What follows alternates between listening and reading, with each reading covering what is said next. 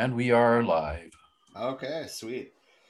All right, so I know we briefly talked about it during one of the streams, but that doesn't mean that everybody heard it. We are going to try to not do as many current event streams, and we're going to try to integrate some, left and labor history into what we're doing. So today we're going to be talking about the Atlanta washerwomen's strike. The washerwomen in Atlanta at the time were mostly former slaves. And they were getting paid shit, and they had enough. They started sending the laundry back wet. Anyway, we're going to be talking about them today, and it's a pretty exciting story, honestly.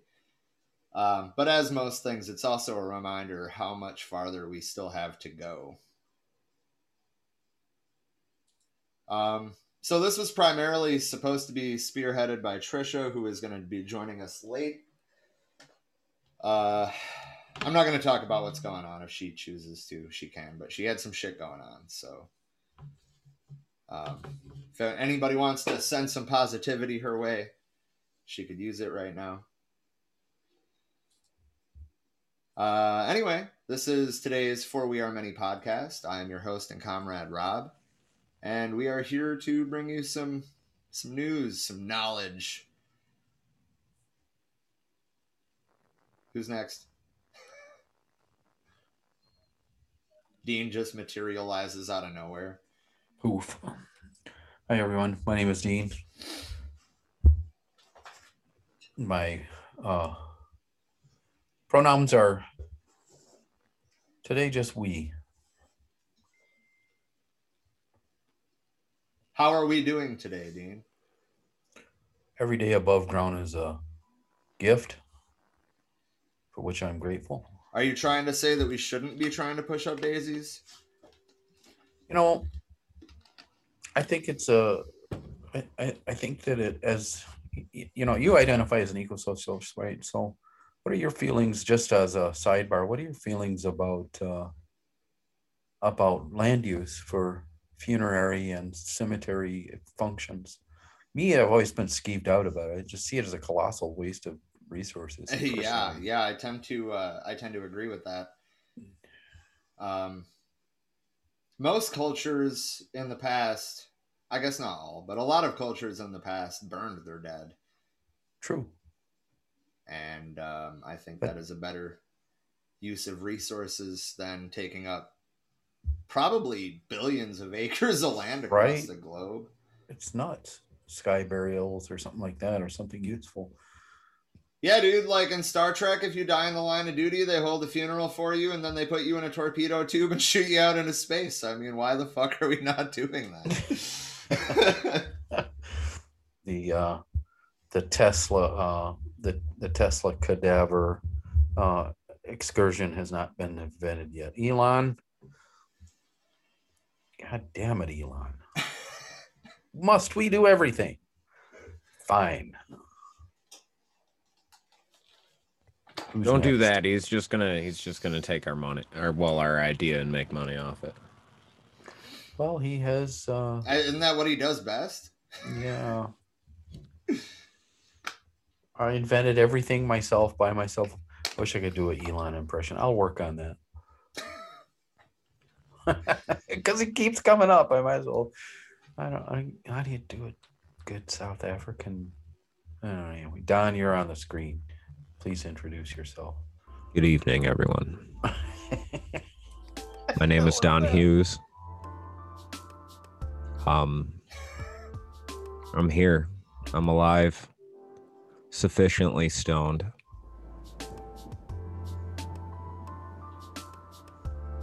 Yeah, somebody else talk, man. I don't like the sound of my own voice.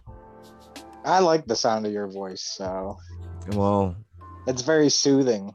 That's weird because like I've recorded my own voice before and listened to it back, and I sound quite a bit like the guy that does the voice for Hiccup from How to Train a Dragon. I don't remember what his name is, but well, you're famous. I'm not famous. I'm famous in a couple of countries for some things, but I'm not famous. All right, Austin, your turn. Hello, everyone.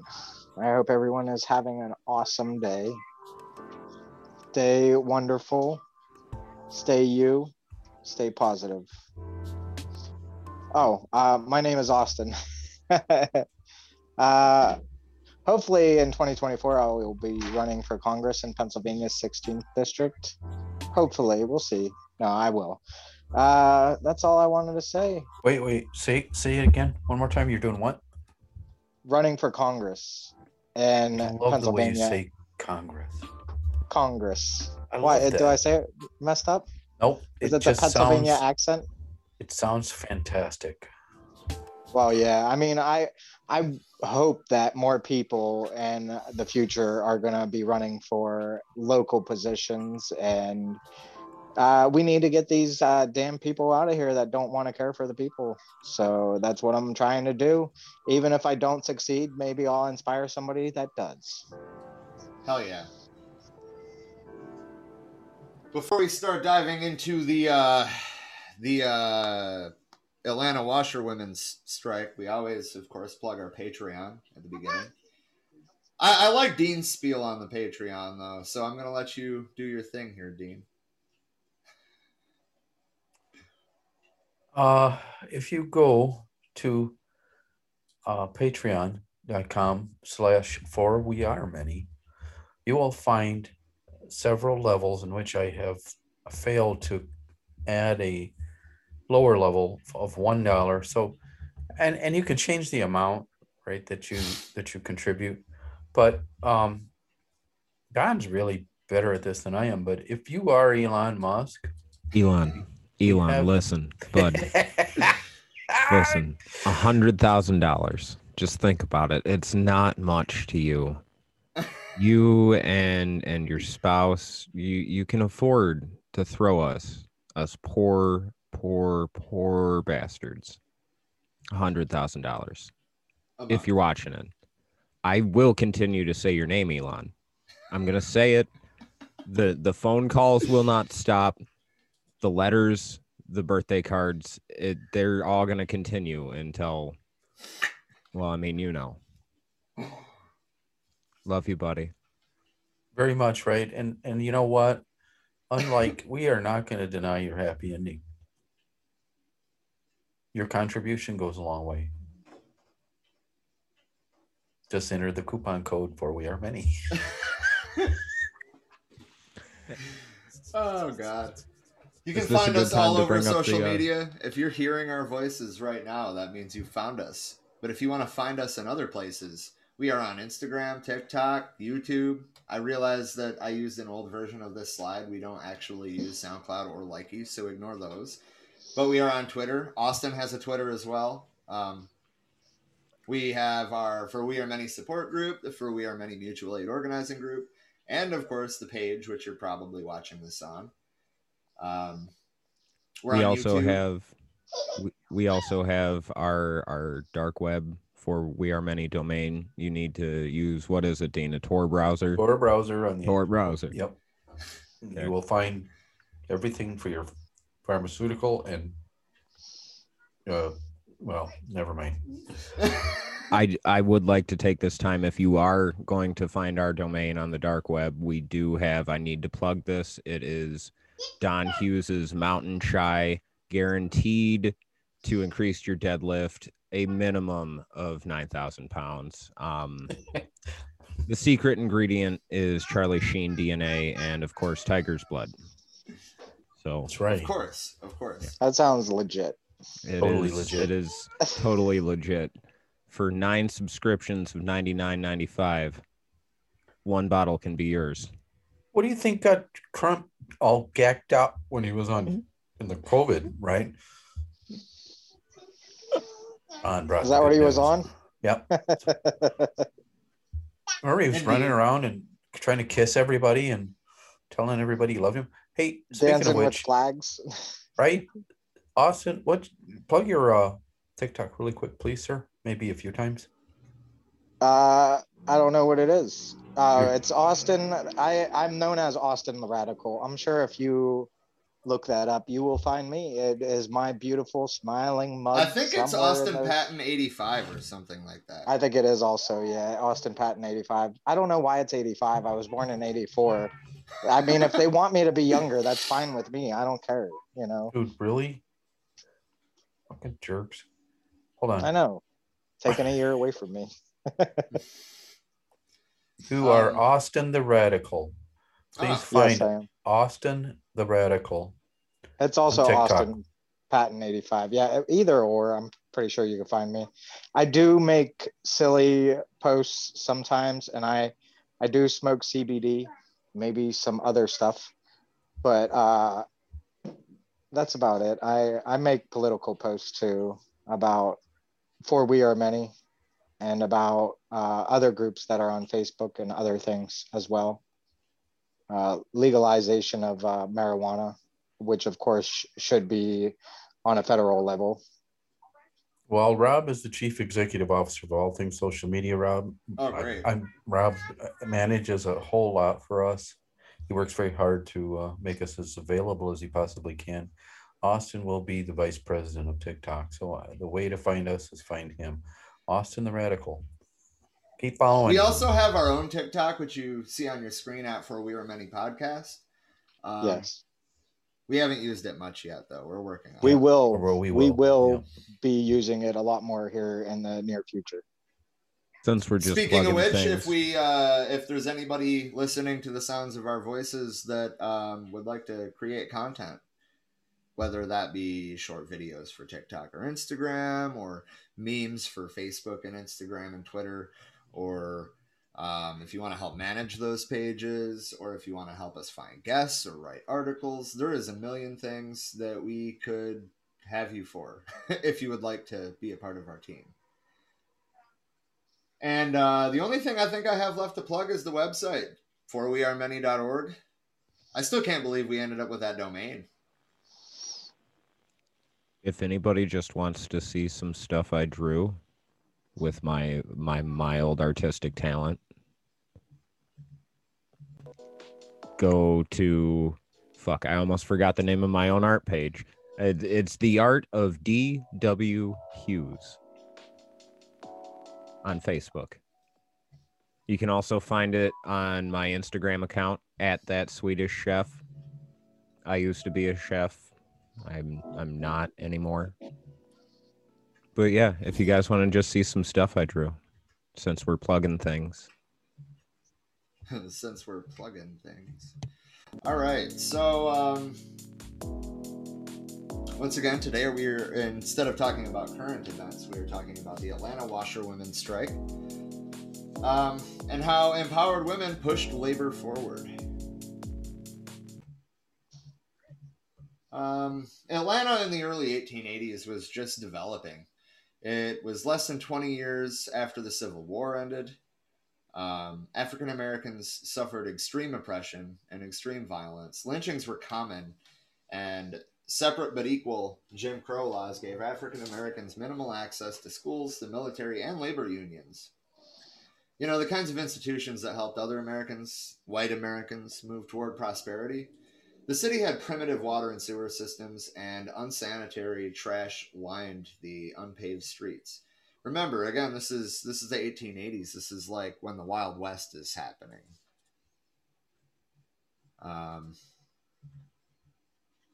So it kind of, Atlanta's businessmen and politicians wanted to paint a different picture than what was actually going on, of course, to lure northern businesses to the city, spotlighting it as the urban center of the New South, with a large subservient workforce. More than half of the city's black residents and half of the black wage earners were women. Black women largely were responsible for sustaining not only their families, but their entire communities as well. 1/3 of black women living in Atlanta, as in other cities, raised families alone.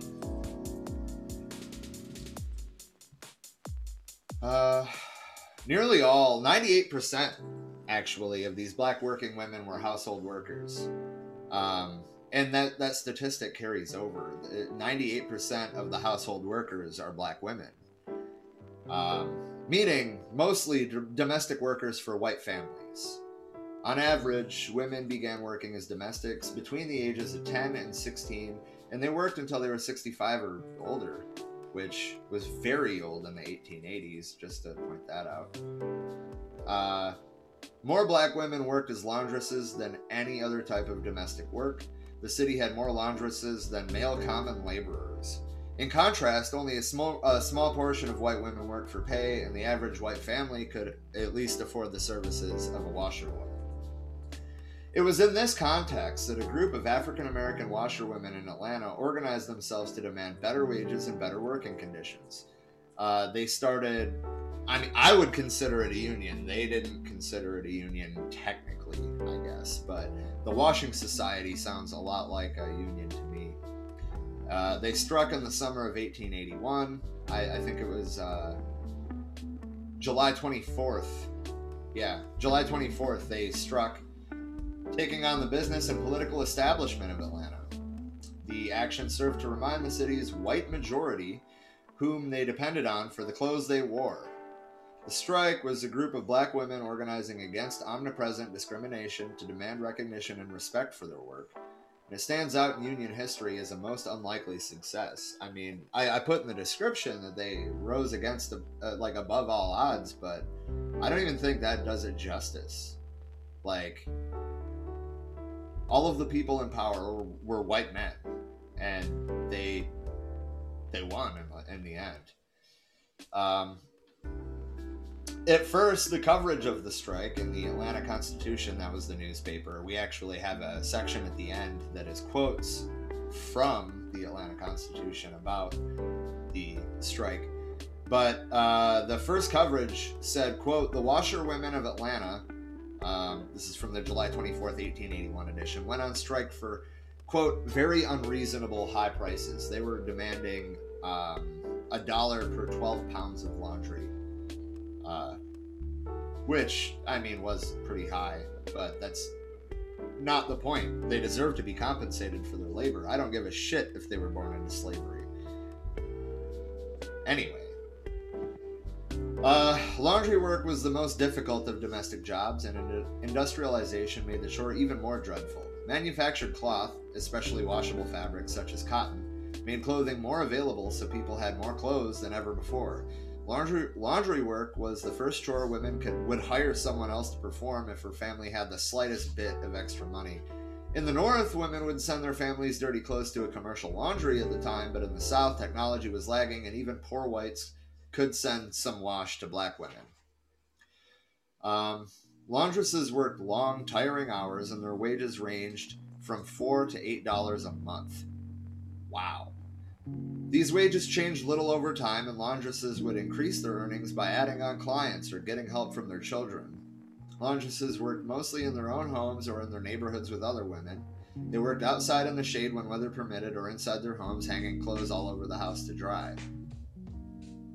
They made their own soap from lye, their own starch from wheat bran, and wash tubs from beer barrels cut in half.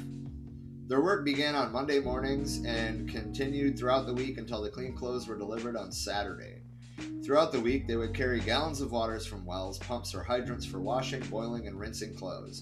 Then, after hanging the clothes to dry, the women would iron, alternately using heavy irons, several heavy irons at a time. And when we say heavy irons, we don't mean like these electric ones you plug in the wall today. I'm talking about the cast iron ones that you set in the fucking fireplace. Anyway, hey bro, real quick, some external feedback. I have one line from the intro to finish this section. Sorry. Quote, "I could clean my hearth good and nice and set my irons in front of the fire and iron all day without stopping. I cooked and ironed at the same time." That's laundress Sarah Hill. She was one of the strikers. Anyway, go ahead, Don. I am so sorry. It's just we were trying to get a hold of you on Slack and other channels. We have some external feedback. The music's still a little too loud.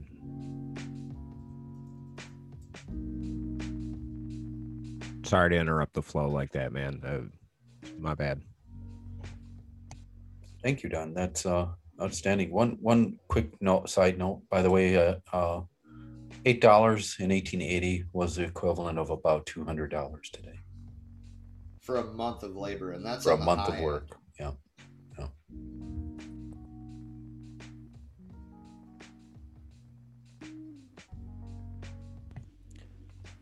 That is a ridiculously low amount of money. Yes, I it don't is. even really know what to say, because even saying that is just stating the obvious. That's like prison wage. Yeah, Yeah. that's like what you get for pressing fucking Well, and that's a problem license too. plates. There is. Honestly, Yeah. Yeah. We could spend a whole couple episodes talking Dean. about that. Parking lot, prisons, All right. hashtag definitely. abolition, solidarity for your comrades. I got My it. And brother's in prison right now. I've actually taken a request to pull a special episode together about the sewer socialists. The sewer From- socialists? Yes, sir. In the early part of the 20th century, there were a number of socialists in the Minnesota area. They Indeed. held mayoral positions and a seat in Congress, if you can imagine, both before and after World War One. So that's a fascinating bit chapter there, and worth looking into, I think. Indeed. So the next thing we got here is a video, actually. So I'm just gonna play this video.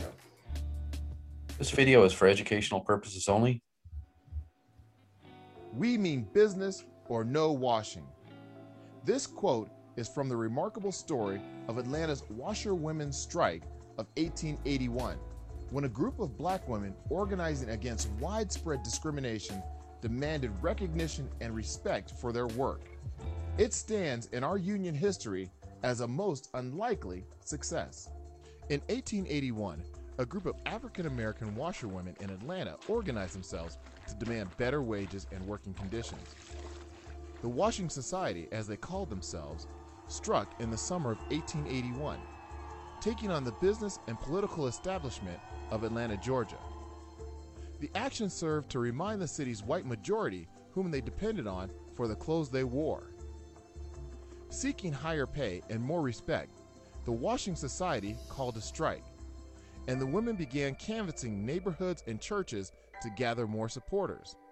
The Washing Society even managed to get the 2% of washing women who were white to join. Their demands included $1 per 12 pounds of laundry, as well as some autonomy over their work and more respect from the clients. In just 3 weeks, the group and the strike stood at 3,000 members. White businesses and politicians threatened fines and attempted to enforce a tax on anyone found to be a member of the Washing Society. The strike finally ended, and the city buckled and agreed that the washerwomen could pay for a $25 annual licensing fee in exchange for higher rates and more self-rule. The washerwomen succeeded and set a precedent for others. Shortly after the strike, Atlanta's government also relented to demands from cooks, maids, hotel workers, and nurses for higher pay. So, I mean, that's a very good 2-minute brief overview, but we're going to go a little more in detail than that. Real quick though, do we know when the first washing machine was invented, or? Well, it had been invented. They just didn't have them in Atlanta at the time. Okay. Up north, like, on the eastern seaboard and stuff, they had commercial laundries with washing machines. But in the South, they were washing them by hand in beer barrels. Yeah, I was just wondering, because it just seems like something they would have invented to take away work from people. You know what I mean? Well, I mean, if we're really looking at it, they were paying them next to nothing. Yeah. So yeah. And I mean, like, for the time, given how much they had been paying, $1 for a dozen pounds of laundry was a lot. but think about how life-changing that amount of money was for the workers. Yeah, that's like $15 a minimum wage for us. Yeah, I mean, really, like it made a huge difference. Let's see. So, getting into the strike, the summer of 1881, in July, there's no specified date, but we know it was before the 24th of July because that's when the strike began. But in early July 1881, 20 laundresses met to form a trade organization, which they named the Washing Society. They sought higher pay, respect, and autonomy over their work, and established a uniform rate at $1 per dozen pounds of wash. They helped, with the help of black ministers throughout the city, they held a mass meeting and called a strike to achieve higher pay at the uniform rate. The Washing Society, or quote, Washing Amazons, as their opponents called them, if that's not fucking racial. Which is also funny because complete wrong side of the world, but, you know, Americans. Anyway, established door-to-door canvassing to widen their membership, urging laundresses across the city to join or honor the strike. They also involved white laundresses, who were less than 2% of laundresses in the city, which frankly was an extraordinary sign of interracial solidarity for that time.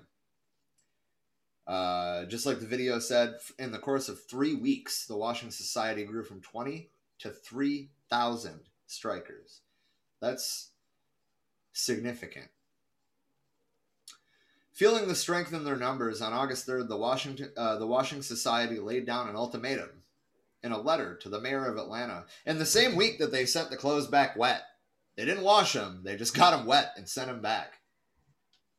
Where's that feedback coming from? Is that just something on my end? Do you hear it? No, sir. Maybe it's something in my... It was something in my headphones. Okay. I had something hooked up weird.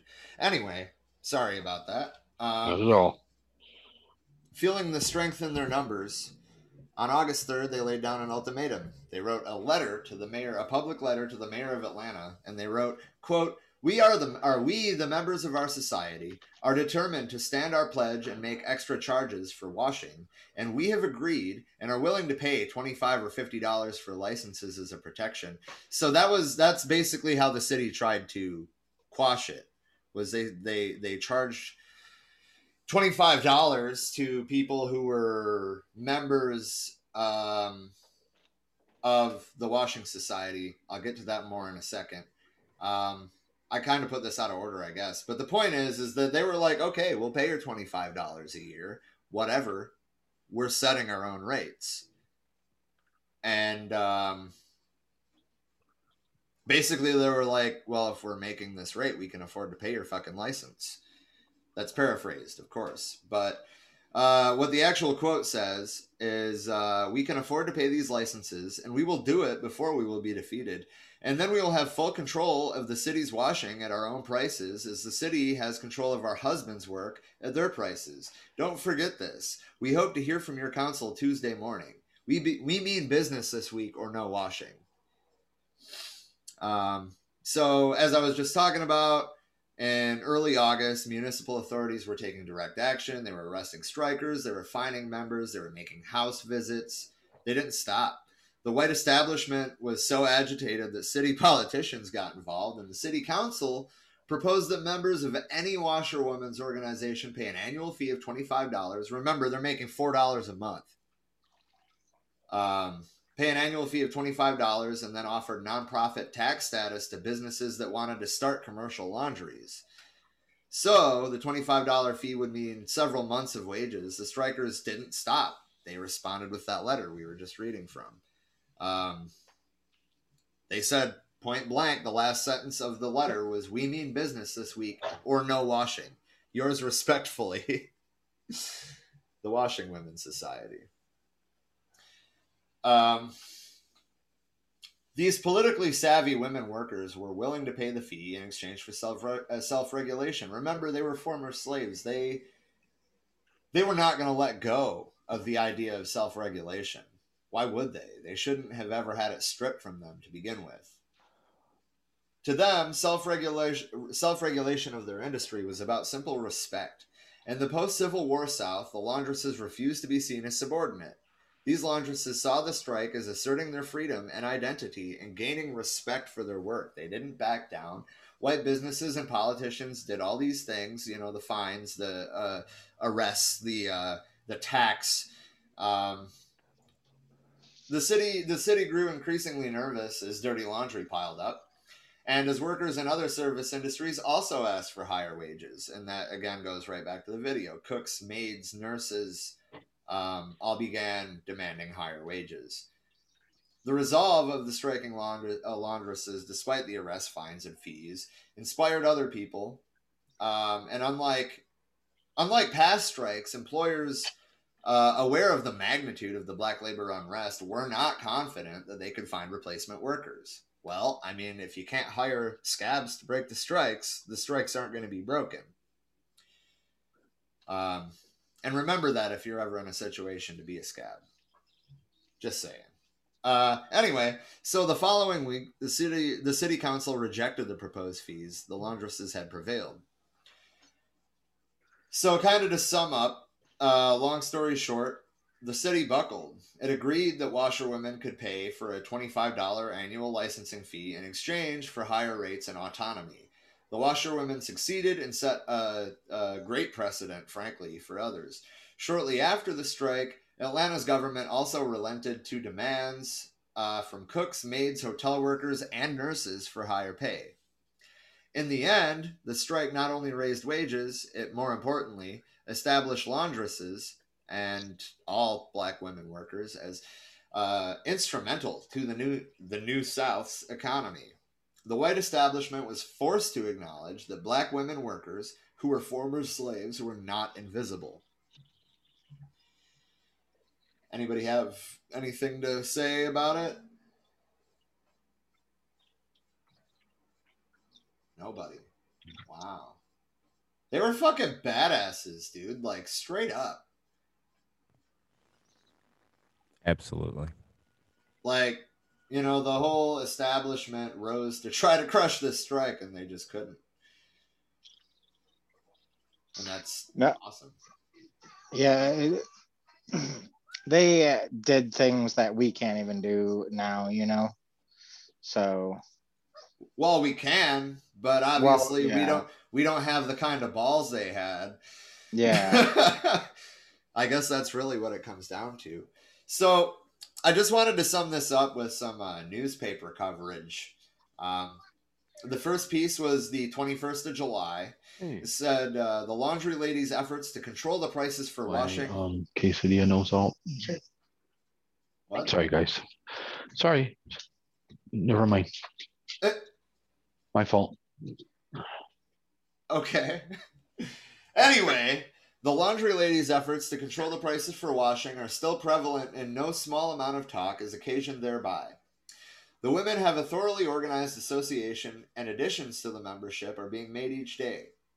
During the day, the house of every colored woman who is not a member of the association is visited and a regular siege begun, and in nearly every instance, an addition to the membership is the result.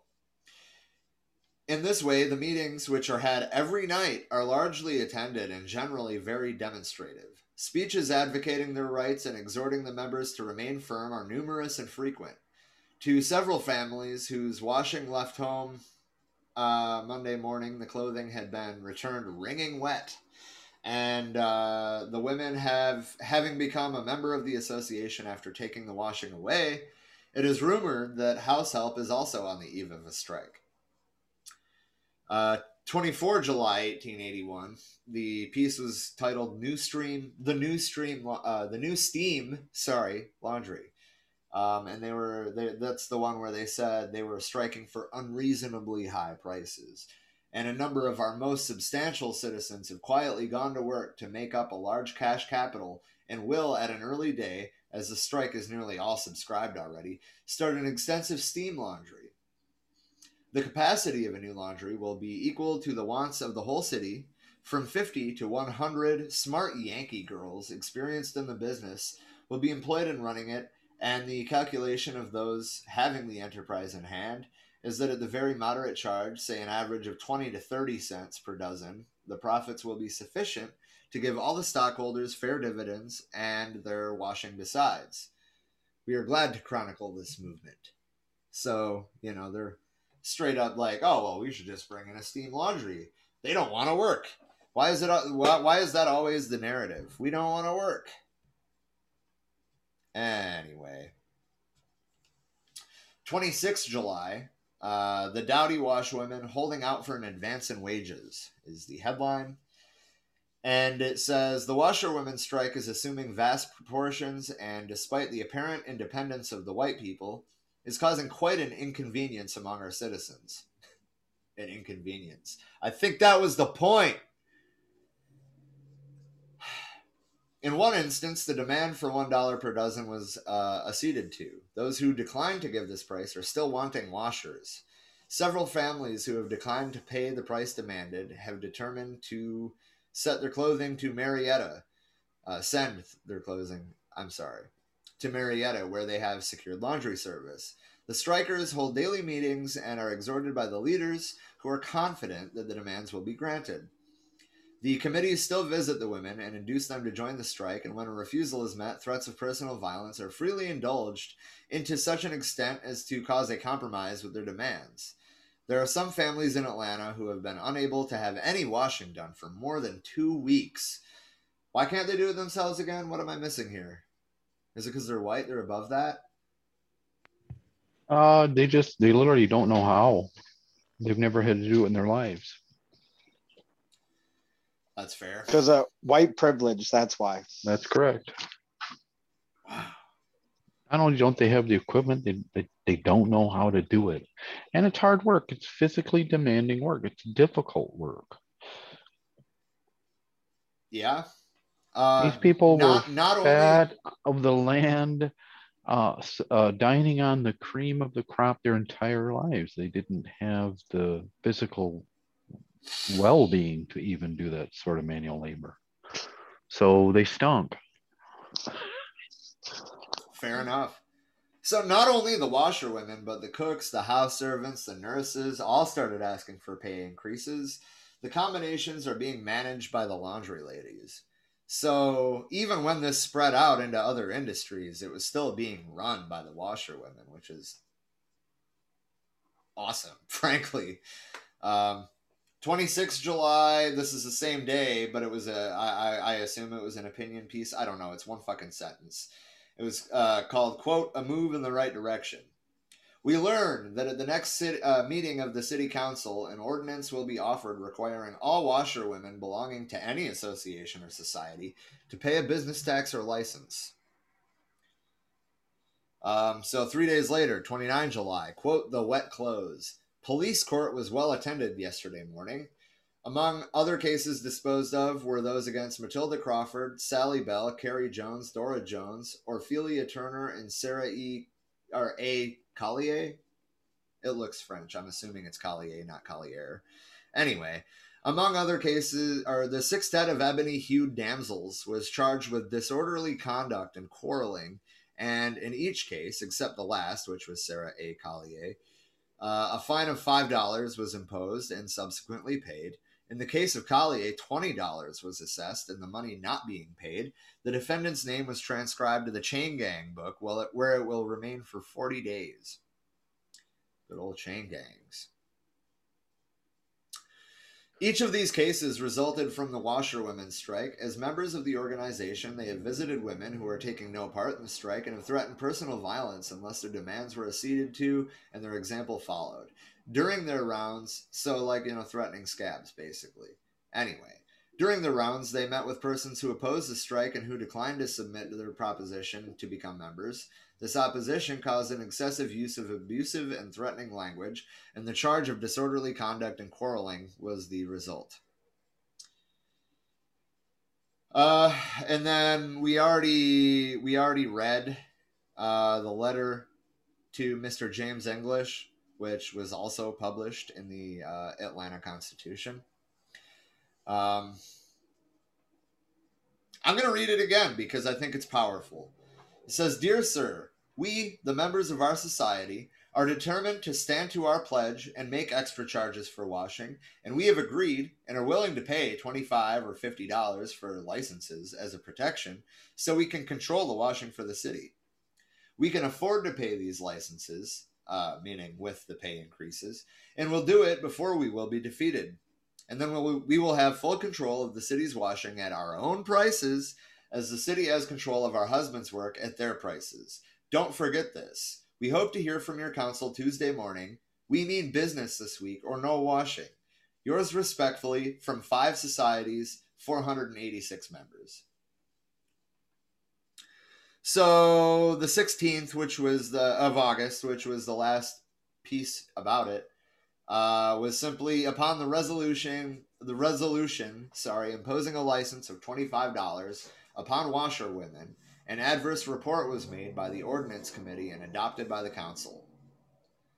So, basically, they were like, we'll pay your fucking $25 a year, but you're going to pay us for our work. Pretty straightforward. Of course, as always, our show notes will be published after. Well, actually, I think they're live right now, Dean, right? The live stream is live, and I do not have the show notes up yet. I will in a few minutes. Indeed. Indeed. Does anybody have anything to say in retrospect about the entire situation? So much. I want to also keep in mind that this is Atlanta, right? You didn't have running water and flushing toilets in Atlanta for the large part, unless you're in wealthy neighborhoods, until well into the 1920s. It was not a pretty place to live, frankly. They had open sewers, they had outhouses in neighborhoods, just like ours. Kind of wild. Yeah, agreed. Well, Trisha, I hope you have plenty to say about this since you're finally with us. We already went through all of it, but I'm sure you have plenty of your own thoughts to add. Good evening, Trisha. Goodness. Hi, Hi. Yeah, my apologies for being late. I don't know if you told everybody what was going on or not, but No, I figured if you wanted to say what was going on, that you could do that. I wasn't going to take the liberty. okay. Well, my brother's ex-wife's apartment building burned down last night. So when I was on my way back here, I got the call from the kids. Their mom made it out okay. She did have to jump out the window, second story window, but their dogs did not make it. So their hearts are broken right now. Right. Well, I'm glad she got out. It's really rough to lose not just one, but 2 pets in a fire. Right. Yeah, they're both really beautiful pit bulls. Really sweet. I love Pibbles. The thing is, like, they started barking and woke her up and her boyfriend, and he broke out the window and hopped out. Like, they tried to get the dogs to jump out with them too, and the dogs ran to the other end of the apartment, trying to get away from the smoke. They ran to the girls' room. We weren't able to get them, and they were getting engulfed in smoke. So then she jumped out. Her boyfriend tried to catch her. That didn't work too well, but at least she's alive. She's got a pretty bad gash on her face from landing so hard, but I don't know. It's not so,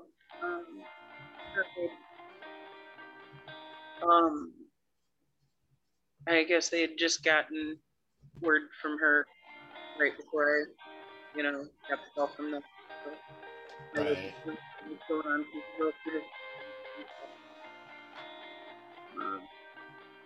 They're getting ready for bed now, though. So, yeah. Indeed. So, do you have anything that you want to say about the washerwomen's strike? I mean, honestly, pretty much my summary was that they're fucking badasses, dude. Like, holy shit. Um, well, I did have more thoughts gathered in my brain, kind of right now because of all of this hitting. But yeah, what they did really helped to drive everything forward, not just for women in the workplace, but for labor unionizing coming together as a whole. This was a very pivotal moment in history, and what they did is utterly downright badass. Absolutely. To literally just be like, yeah, no, your shit going smoothly totally depends on us being willing to do this work. So you'd better pay us adequately and meet our demands, or we're going to disrupt the entire fucking flow of your life in this city and pull it to a screeching halt. And I love that they recognized what power they held in their hands there and grabbed it. Just like last show, folks, this is another use case where people of color have had to collectively solve white people's little problems. Right. Just what's happening throughout history.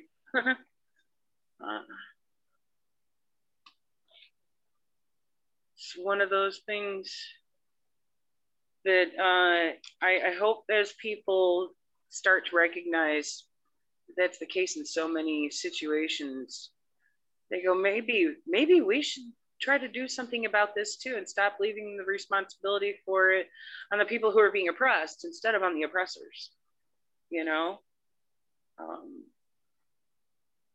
Humanity needs to fix its stinking fucking thinking. And these women certainly helped shift some of that, especially for those times, Shit. Yeah, that's lovely. Are my underwear ready? Like, no, they're not until you pay more for them. What? Who in the world do you think you are? The one washing your underwear. Oh, I see. One that's got your underwear, Dean. I mean, think about it. At the time, people didn't have, automatic washers to wash their shit at home. You either made time to bust out that scrubbing board and wash it yourself, or you better pay somebody else to do it. They didn't come along in mass until after World War II, guys. I mean, they didn't come to people of color's houses until quite a bit after that, even. Yeah, actually, one of these days I want to talk about how the post-World War II era was very gentrifying. Yeah. That's a whole ass episode on its own. Speaking of future episodes, guys, don't forget, Monday we have our normal current event stream.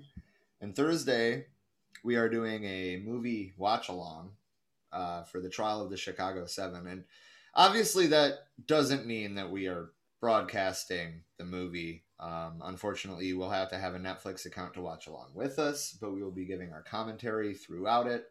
There may be a couple points where we even stop pause the movie to say some things. But yeah, we may go ahead and ask you to ask Elon Musk for your complimentary lifetime Netflix subscription. Please go ahead and do that now in anticipation of this event. Elon, baby, listen. We need $100,000. I can't explain to you how much we need $100,000 a month. You're friends with Joe Rogan. Bro. I'm a pretty cool dude too, so why not be friends with me? Yeah, we'll let you get high on this podcast as well. And you know what? If we might have a harder line of questioning than Joe Rogan, though. Yeah, I was gonna say, well, How do you enjoy your blood diamond money, Elon?